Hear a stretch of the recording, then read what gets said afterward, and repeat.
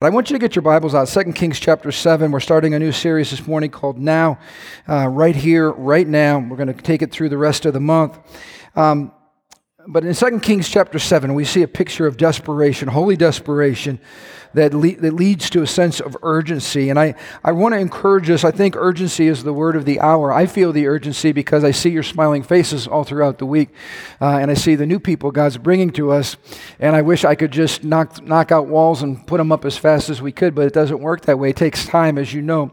But there is an urgency that I want us to have in our hearts for what God is doing even right now in the earth. I challenged you a few weeks back before we got into the Easter holiday with a standalone message talking about now and about how important it is to seize divine moments. And I came across a quote that I'd like to read for you this morning because I think it really sets the stage for the hour in which we're living.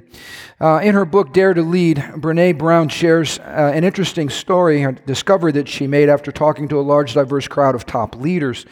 She said, "We started our interviews with senior leaders with one question," and here's the question: "What, if anything, about the way people are leading today needs to change in order for leaders to be successful in a complex, rapidly changing environment where we're faced with seemingly intractable challenges and an insatiable demand for innovation?" There was one answer across the interviews. Out of all the people that she talked to, all these leaders, this was the one common denominator that they said was missing in the culture today. You ready for this? We need braver leaders and we need more courageous cultures. Braver leaders, more courageous cultures. Can I just tell you, I believe we're in a season right now when what has been exposed is not bravery and leaders and not courageous cultures. We've seen just the opposite. We've seen a paralysis over our nation. We've seen fear. We've seen many leaders that are afraid to stand up and make bold decisions. Many leaders that play it safe. They don't want to take any risk. How many of you know that's not befitting to our King or to His kingdom? How many of you know when you're partnering with God, He calls us into bold faith? Amen? That's part of what it means to be a believer in Jesus Christ. It means that you are walking with somebody who's so much greater than you, who's a father to you, who has all the provision in the world, and He wants us to live in bold faith. It also means that the culture of the kingdom should be one of courage. That out of all the places on planet Earth, when you come amongst God's people, there should be a tangible sense of courage in the place. Not cowardice, not fear, not reticence, not play it safe, but courage among God's people. I mean, this should be like common sense. This is the kingdom. Every time you see the king and his people, they're moving in bold faith. Now, please hear me. Not that we don't struggle with unbelief and fear at times. Anybody with me on that? That's why we need each other. That's why we need to come together. That's why we need to sit under the Word. That's why we need to get lost in the presence of the Lord. We need to be around courageous people because courageous people inspire courage in other people. That's why I'm very careful about who I hang with. That's why I pick you guys to hang with, all right? I don't want to hang with chickens. You know, King Saul never killed a giant. But David killed giants. And you know what? The men who hung with David killed giants. But King Saul never killed any, and neither did the men that hung with him. I want to be hanging out with giant killers. I want to be hanging out with people that believe God. I want to be hanging out with people that are constantly throwing gasoline on the fire of my faith. How about you? That's the kind of people I want to hang with. I believe that life is really the sum total of what we did with the moments that were given to us. Every one of us has been handed moments. Right now we're living today in a moment. You can make great choices or you can make really poor choices.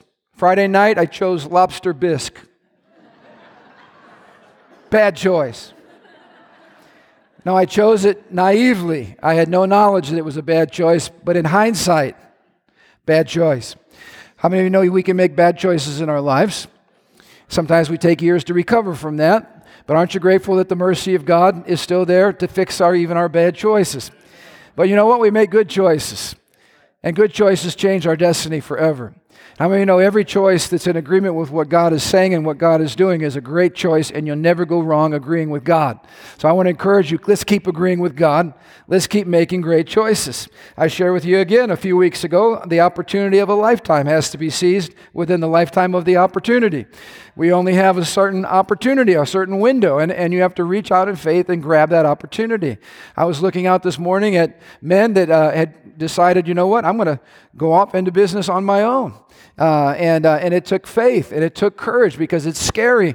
And some of them, if they could have, in hindsight, been aware of COVID and all that we went through with that, it probably would have scared him right out of that decision. But how many of you know, thank God he keeps us in the dark half the time, because we talk ourselves out of a great opportunity. How many of you know every new change of life, every new change of season, every new opportunity is an opportunity to seize a moment, and when you seize that moment, it changes your whole future. We are in a moment right now as a church family. I'm speaking to you on multiple levels today. I'm speaking to you personally about what's going on in your life, but I'm also speaking to us corporately about what God's trying to do here. And I believe we're in a season of holy urgency to be about our Father's business. And I believe this as well. Leadership is really about bringing urgency to the things that matter the most. If you're leading your family, how many of you know you got to focus on what's most important to what's going on in your home life right now? Urgency says, I'm going to make the most important things the most important. I'm going to be priority in my life. So as spiritual leadership, what are we doing? We're having to say, what is God doing right now, and how do we want to make sure that we keep up with what the Holy Spirit is doing with us? So in 2 Kings chapter 7, I want to give you a little backdrop here. This is a desperate season, a desperate time. God's people are under siege. They're surrounded. There's a famine inside the city.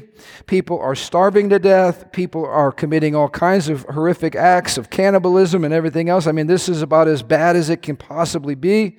And here's the sad part, is they're being led by wicked leaders. I mean, you know, God's people should never be in that situation.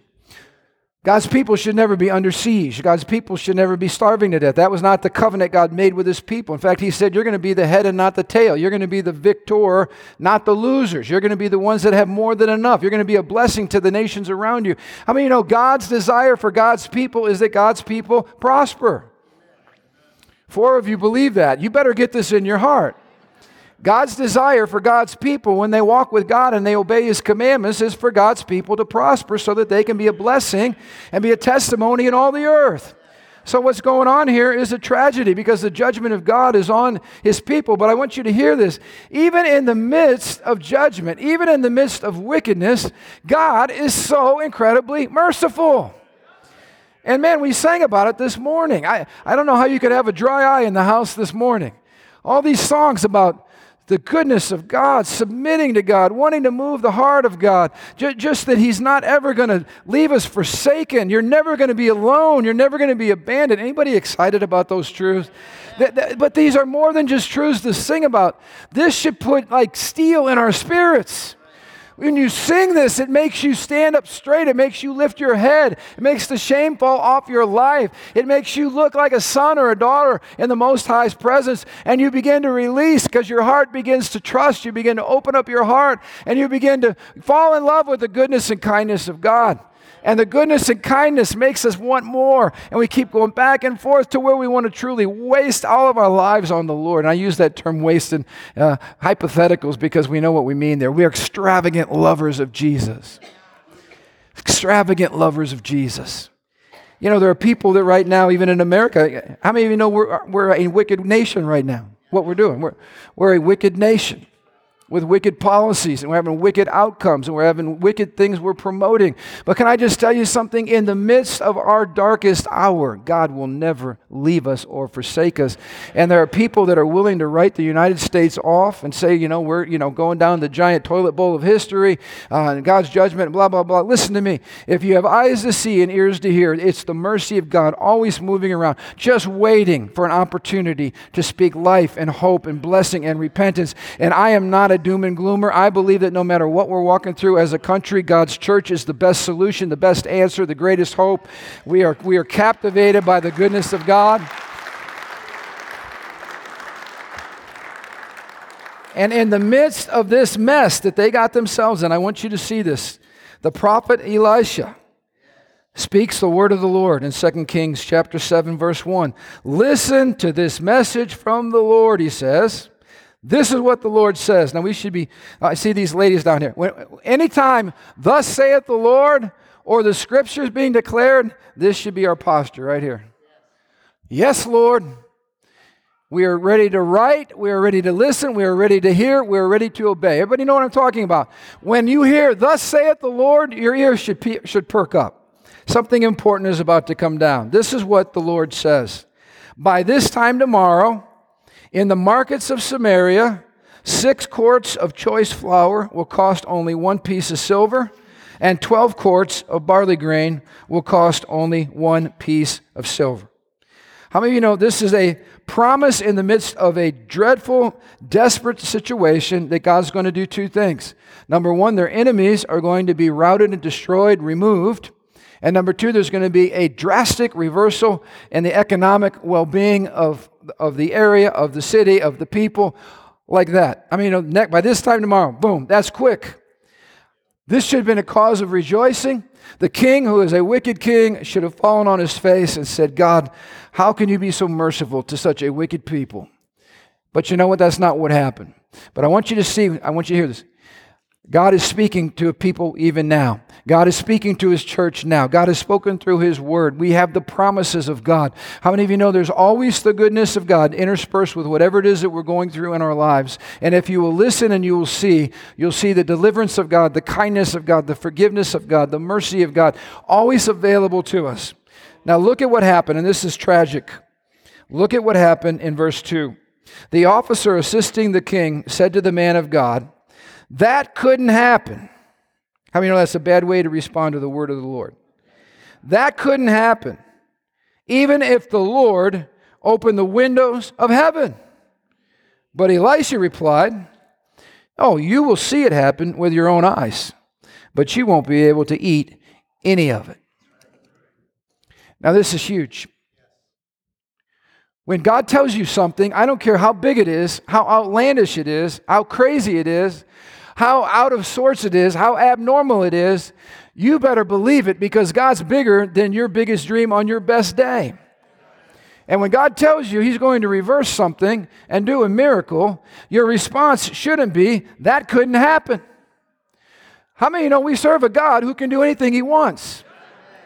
We serve a God who's incredibly powerful, and most of the time He's just simply looking for one thing: agreement. Agreement on the earth. He's looking for some group of people that will, when He says something, they'll say, yes, Lord, so be it. That's what He's looking for. But I want you to show you what happens with unbelief. You're going to see it, but you won't eat it. The world is full of naysayers. The world's full of cynics. The world's full of jaded people. The world's full of people that are like, pessimists. All right, that's their gift, their spiritual gift. I'm a pessimist. No, that's not in the Bible, by the way. But the church is full of pessimists. That's their gift. Critical people, negative people, naysayers. Can I just tell you this? I pray it's not any of you. Anytime anybody steps out in bold faith to do something that will require faith and require sacrifice, you'll always have wah, wah, wah, wah, wah. Be careful. You'll see it, but you won't eat it. You'll see it, but you won't eat it. There are people that look around at other people and look at the blessing of other people's lives, or they look at the radical commitment somebody else has, and they do this. And you know what? Then they wonder, why doesn't God do that for me? Why doesn't God do that for me?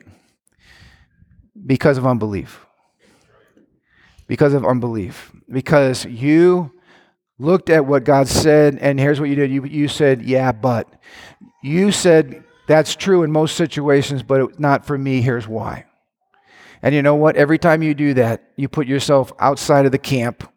Not because God doesn't want you inside of the camp, but because, ready for this, God's just looking for people that will love Him and honor Him and believe Him and walk with Him and take what He says as true and fight the good fight of faith. Fight the good fight of faith. Fight for the promises of God in your life. Fight for the freedom in your life. Fight for everything the cross promised. Fight to be part of what God's doing in the earth today. That's the last thing we would want to do, is miss out on what God wants to do in our lives. He's even saying, did you notice this little phrase? That couldn't happen even if the Lord opened the windows of heaven.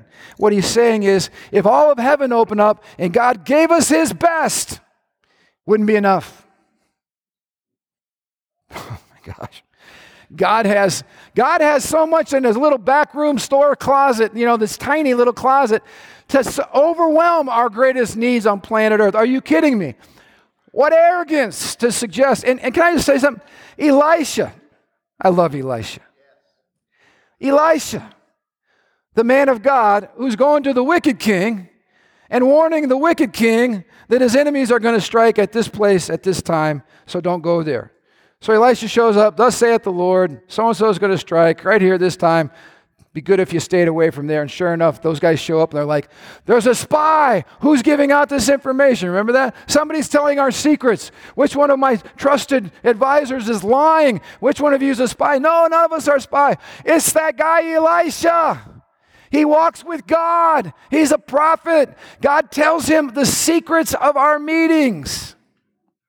That's the prophet that's speaking. And this guy's going, oh no, if God opened up his storeroom, there wouldn't be enough. Do you know the other place in the Bible where God talks about the storeroom of heaven? How about Malachi chapter 3? God says, prove me in this. Test me in your giving. Put me first.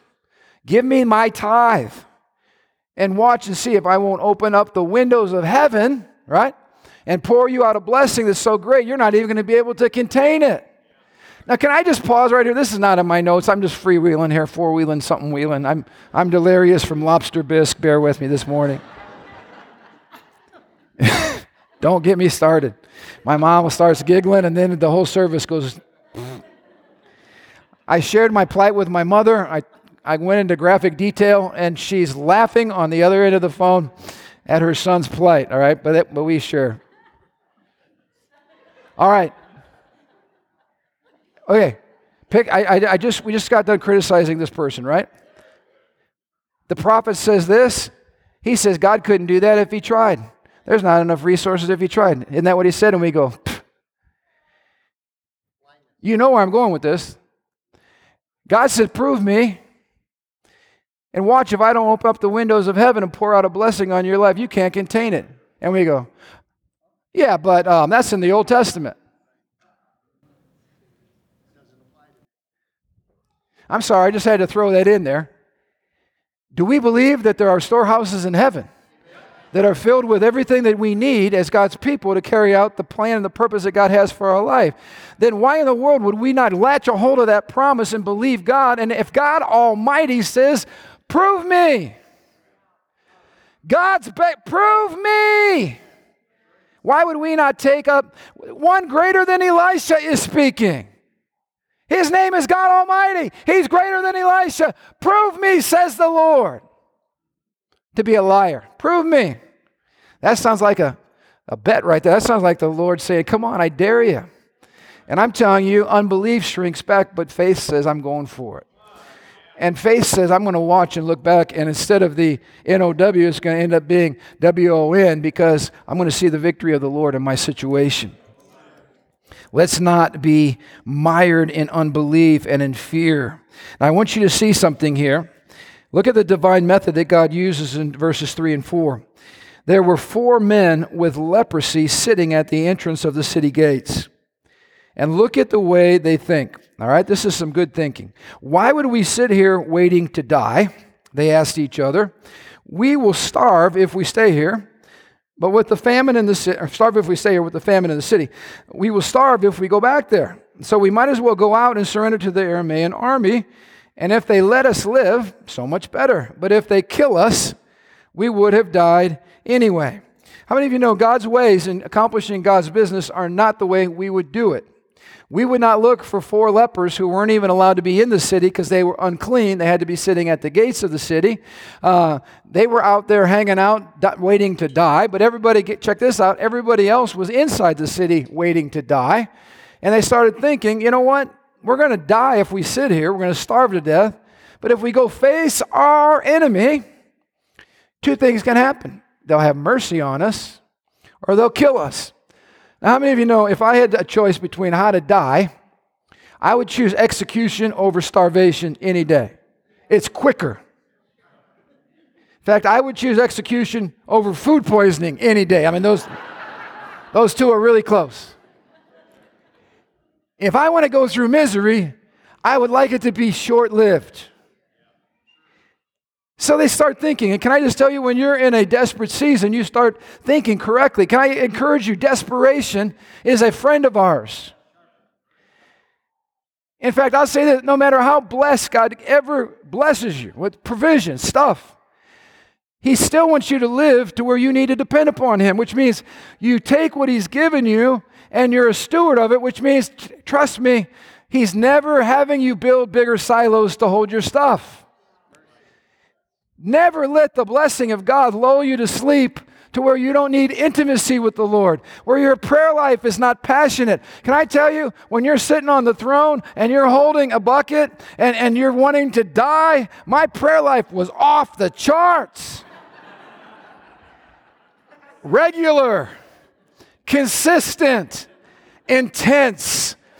Please, Father, mercy, mercy, mercy. I feel it still, when I say mercy, it hurts in my stomach right here. My stomach's still hurting with the strain of my abdomen, all right? My six-pack was at its limit, all right?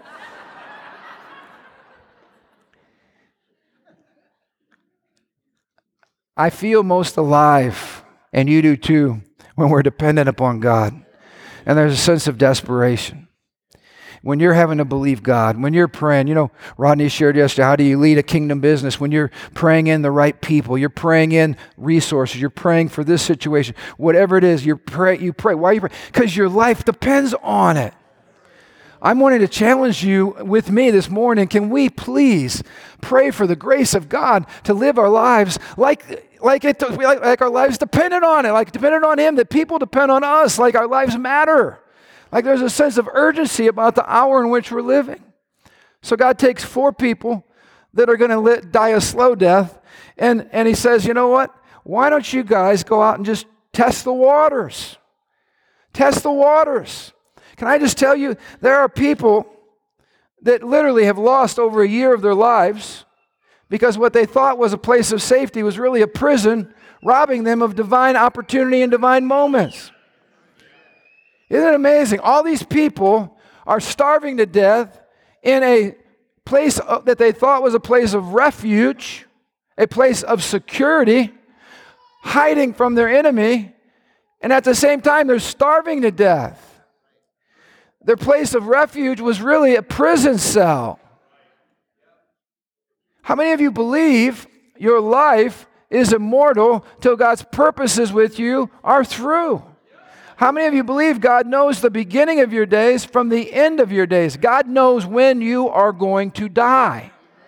Isn't this the Bible? This gives us an incredible advantage because what it says is, I have a beginning that was founded and created by God, and God knows my days, and I have an ending that is also as sure as God is sure. And as sure as my beginning was sure, I have an ending. How many know that gives me a moment called life?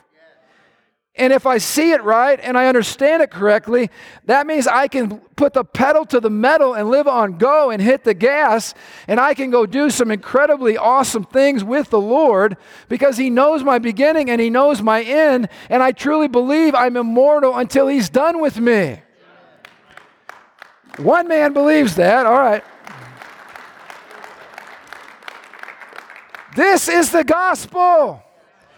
You're freed from the fear of death. You're free to live.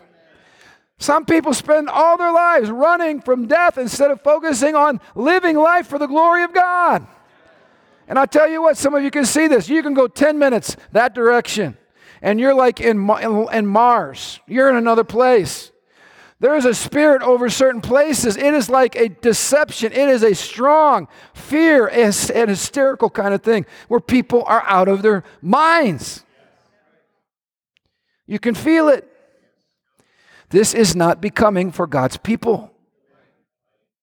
This is an embarrassment for God's people. We don't act this way. We move forward. We move in faith. We provide answers. We provide solutions. We trust God. We move ahead in courage. We're brave. Am I talking to the right crowd here? So you don't sit back. You don't sit back and go, you know what? Let's just hide out in the city here, man. So try not to die. You're already dying. What's happening to you? You lost your sense of passion, your sense of hope, your sense of connecting with other people. Come on. Come on, some people, 365 days of their life, gone. Never to be recaptured. You know what we've been doing for the last 365 days? Hugging people, loving people, spit coming out of my mouth every Sunday on you guys. We're singing songs. Oh my gosh, we're singing songs. Are you kidding? Yes, we're worshiping God, the creator of life. Come on. Challenging you guys. Come on. Come on, Jesus.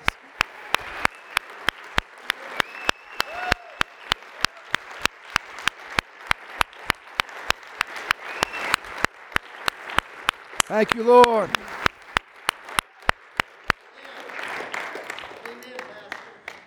You know, God's looking to make a name for himself in the earth. It's called his glory. God's always looking to maximize his glory. I'm just asking you a question. In a year when some people in some churches are looking to survive, we're expanding. We are moving forward. And I'm saying, this is not a testimony of we. This is a testimony of a God who's looking to show off. Please hear me. I mean this. God is looking to show off. God wants to do everything that's counterintuitive. God wants to do things that nobody else is doing. Who in the world would go out and stick their necks out and try to expand when we don't know all the economic uncertainty? What are we going to do? What's going to happen? Are we going to have COVID round 2? Oh my gosh. Are we going to have to wear hazmat suits wherever we go? What's going to be Holy cow. Oh my gosh. Why don't we? Here's what we do know. I know God. How about you?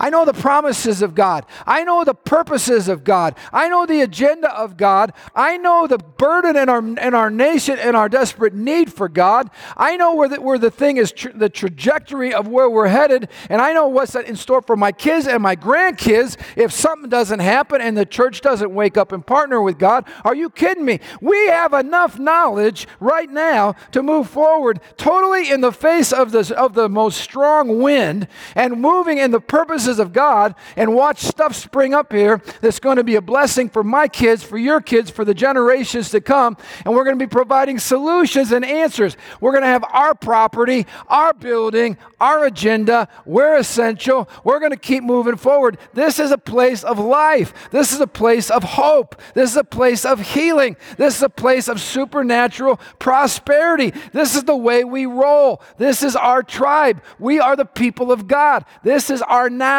moment. This is what God's looking to do. All we need to do is agree. Amen. Yes, Lord. That's what we do. And if God can use 4 cursed lepers outside of the city, they were so cursed they wouldn't even let them in the city where everybody's starving to death anyway, and disease and everything else. The lepers are outside.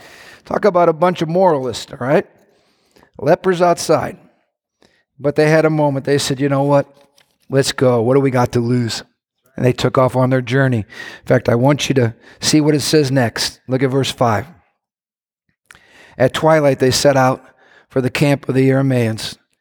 But when they came to the edge of the camp, no one was there. I want you to circle in your notes or your Bible, however it says it, but I want you to look at that phrase, when they set out. How many of you know God always looks for us to take a step? Have you ever found that to be the case? God drops something in your heart. Maybe it's a dream, a vision, something that He stirs your spirit about something. Maybe it's a name of a person that you're supposed to call. I don't know what it is, but you get an impression from the Holy Spirit. And then how many of you know now the ball's in your court? If you don't act, God doesn't move. And I wonder how many times we've been guilty of accusing God, like, where are you, God? Why aren't you here? And God's saying, why is there no urgency in your life? Why won't you pursue what I've dropped into your spirit? Why don't you go after it? Why don't you take that step of faith?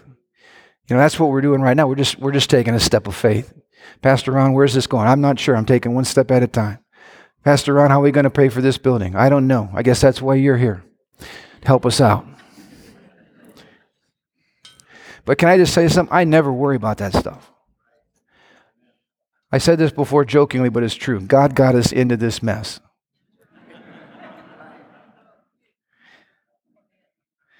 And I don't think he's done. So we say, well, this is the high water mark of our ministry here. Nope, it's just begun to rain. It's just begun to rain. Come on, it's just begun to rain.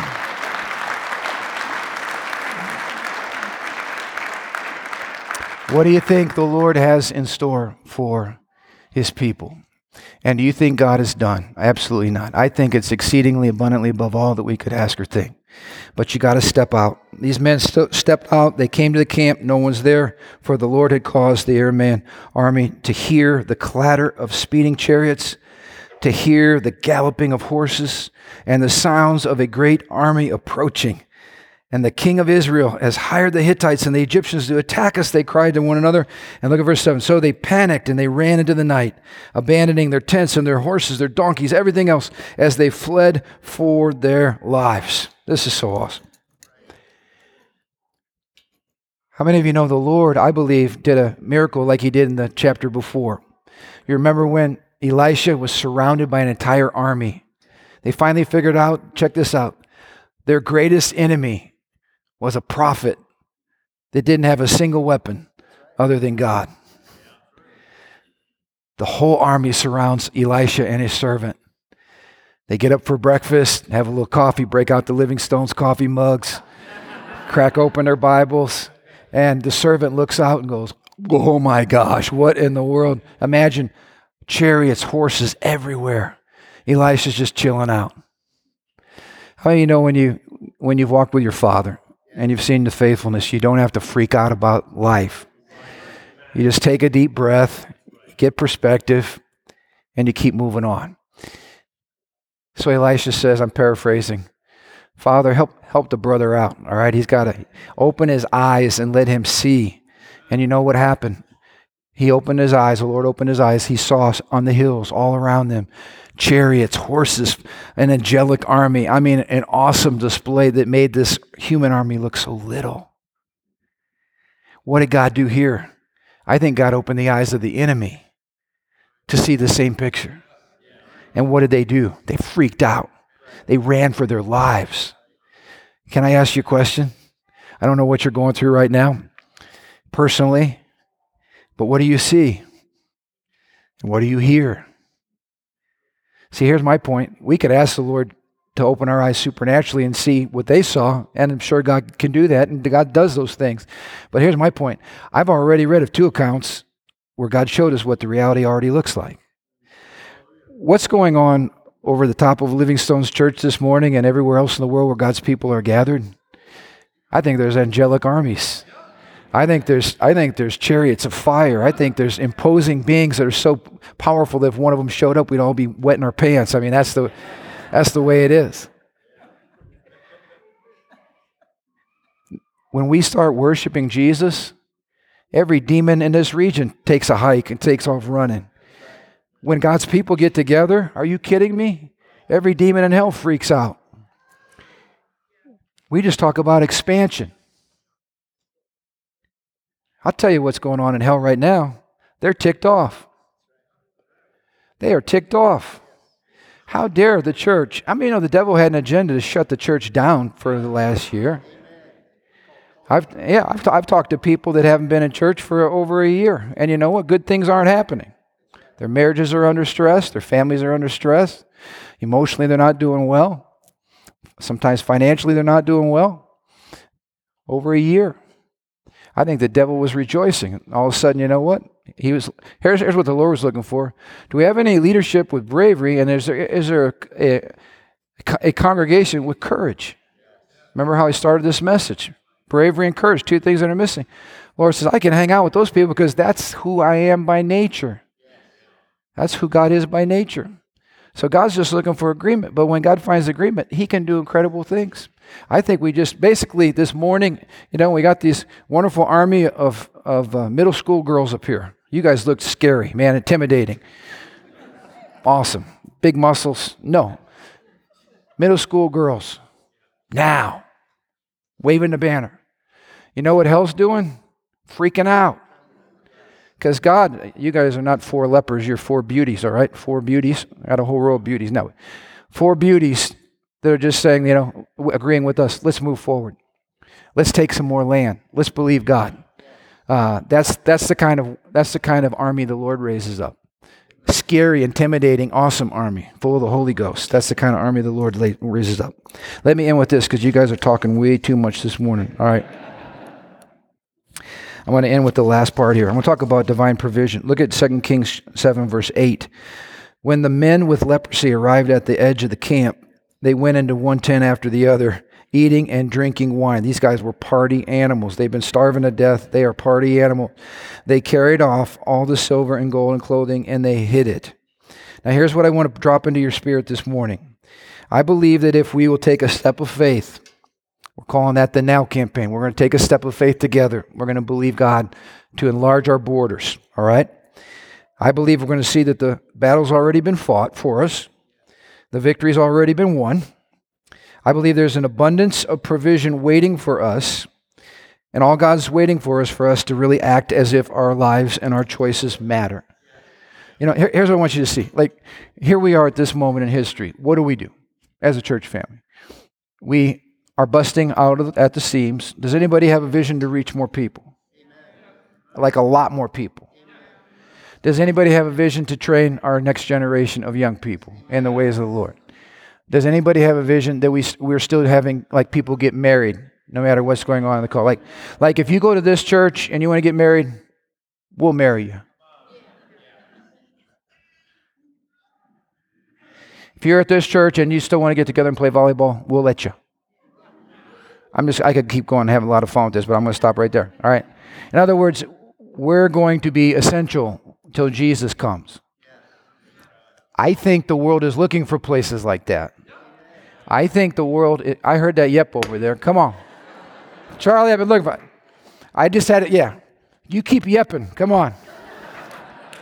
Yep. I might get you down here with these glory girls. You can yep and they can take notes, all right? So here's my point. So what do we do with this moment? We have a corporate moment.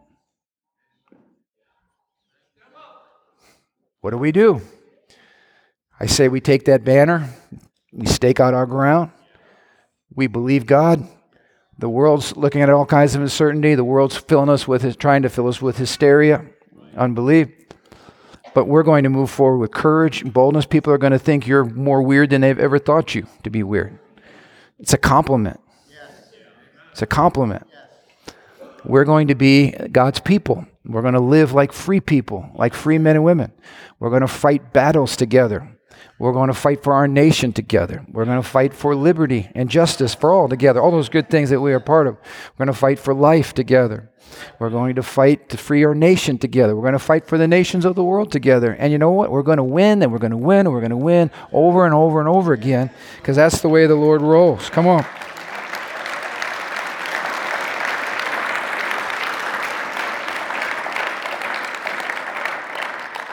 It says here, finally, and that's a good word for now. Finally, verse 9, they said to each other, this is not right. This is a day of good news, and we aren't sharing it with anyone.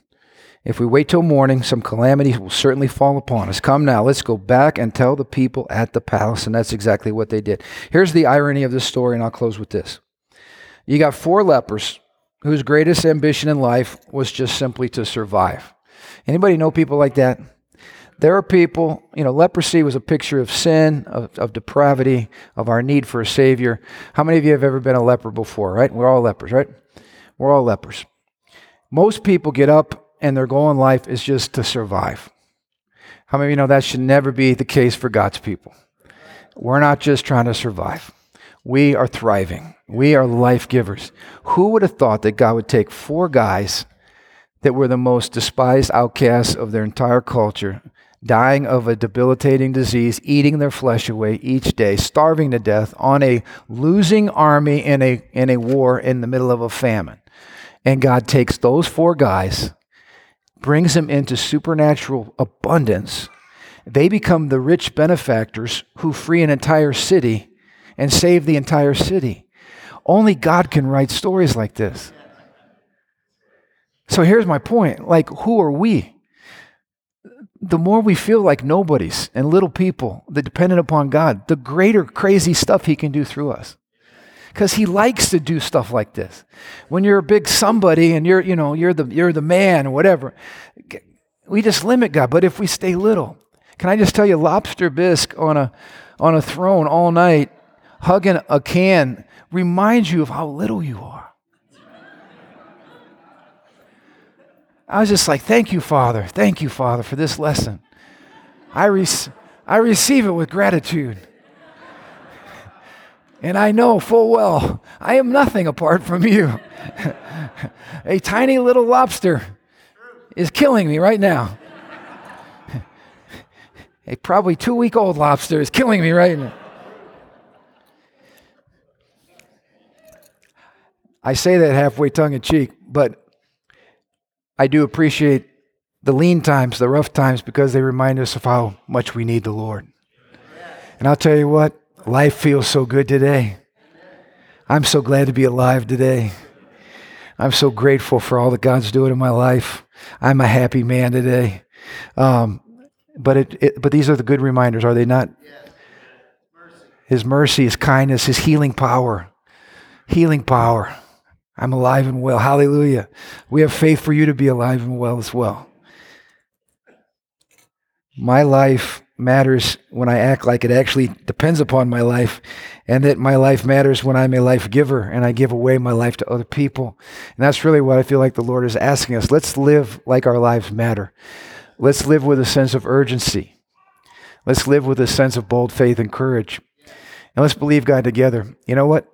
I love seeing the outside of that building, but I'll just say this. I've already seen the inside of that building in here. I've already worshiped in that building. I've already seen, did you see all those people walking outside? Did you recognize yourself? Don't say yes, because it wasn't you. It was new people that will be coming on our grand opening. I've already seen that preschool kids area full of bustling with kids every Sunday that we're ministering to. Over 200 now. There are 200 little kids every week we're ministering. I mean, that's a legacy right there. That's incredible. So, amen. So stand to your feet. I got to get you guys out of here. That's another thing I never want to say. Got to get you guys out of here. Hey, what do you say we just believe God together? What do you say right now? Let's just fresh surrender corporately to whatever God's wanting to do now. Now. What are you doing, Lord, now? We want to agree with you, Father. So, Lord, fill us with faith and confident hope in you. Thank you, God, for provision. Lord, we're going to step out. We're believing on the other side of our stepping out, you're going to lead us in everything that we need, and you're going to defeat every enemy of ours in advance. So we thank you for victory. We just declare we won. We won. We thank you for it, Lord. I pray that victory over every person here and whatever things they're struggling with this morning. Give them victory. Let them have eyes to see all the resources of heaven surrounding them right now. We bless you. We love you. We thank you, Father, for what you're doing. We're grateful to be part of your family and grateful to be on your team. Now, Lord, to establish a name for yourself in the earth. Glorify your great name and do it through your church, we pray in Jesus' name. Amen.